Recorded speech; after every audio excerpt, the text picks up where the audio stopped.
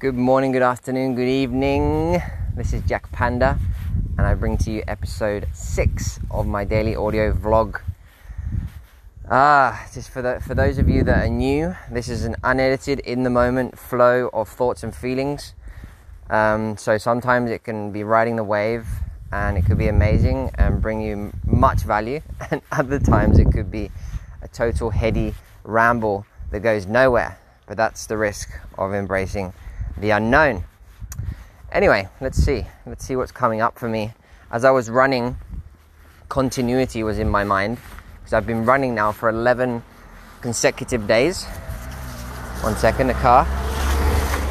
For 11 consecutive days, but I'm doing short runs, because my tendency, being black and white, being a panda, is to either not do anything or push myself to the extreme.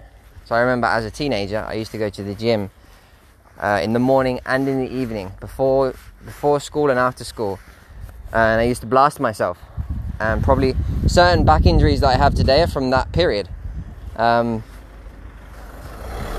today, and I still do it today, as in before this more extended period of running, I would normally, I haven't done anything for a few months. I'll do a HIIT session and I'll just blast myself and maybe injure my leg, and then I can't do anything. So it's like this, oh shit, I haven't been doing anything. Boom, I need to push myself and feel like I've done something, Whereas now I'm running 10-15 minutes. Sometimes it feels more tiring, sometimes it feels less, but it's not a load. I'm doing a few press-ups, and it's kind of like a few obstacles along the way, so a few jumps here and there to keep it exciting and engaging.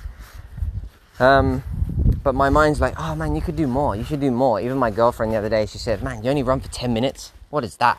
So my mind's like, oh, it's only 10 minutes, you should run more. But if I'm doing 10 minutes every day, it's better than doing 45 minutes and then being, not able to run for the next 2 weeks. Isn't it better to do a little bit each day? And that's kind of my mantra today, is continuity. And it's the same with these audios. This is my 6th audio, or my 7th, I can't remember. Hopefully it's my 6th, because I've introduced it that way. Keeping this consistency, and seeing where it goes, because I haven't really experienced a long-term consistency, long-term continuity of something. I have this tendency to change, start things, not finish them, books, projects, writing. Although I always tend to finish while I'm cooking. Maybe that's because I want to eat it. I'm hungry. But yeah. And there's also some level of frustration in me this morning. I've been having this disconnection from the people that I'm working with. So I have this project going on in Colombia. I'm in Malta right now. And the project, or the product we are developing, is to launch in the UK, but we're developing it in Colombia, and then we're exporting it. So there's this whole game of trust, because there's a lot of the work that I'm doing with my partners is remote, so there has to be a lot of communication. Thanks to technology, we can do that. We can do video calls, we can have a Google Drive and upload photos, documents, etc., etc. But what I've been feeling in the last week or so is that hasn't been happening. They haven't been keeping me informed, they haven't been keeping me up to date, we haven't been interacting so much. So I felt quite disconnected, excluded, not knowing what's going on.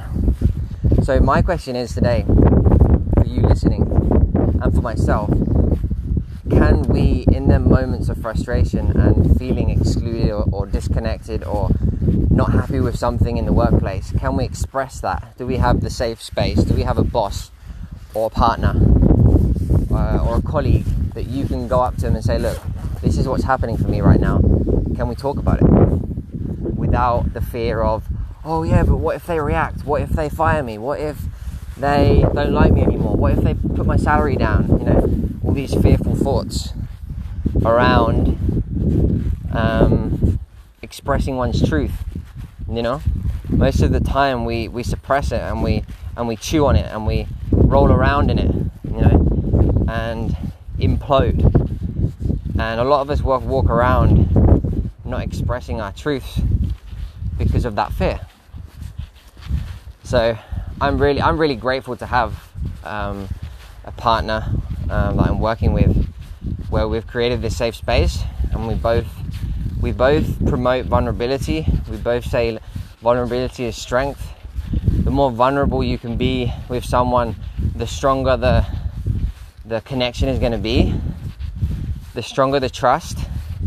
But if you can really show up in your most vulnerable self, as your most vulnerable self, the other person has to be really, really lost in their pain to not connect with you, to not feel you, you know?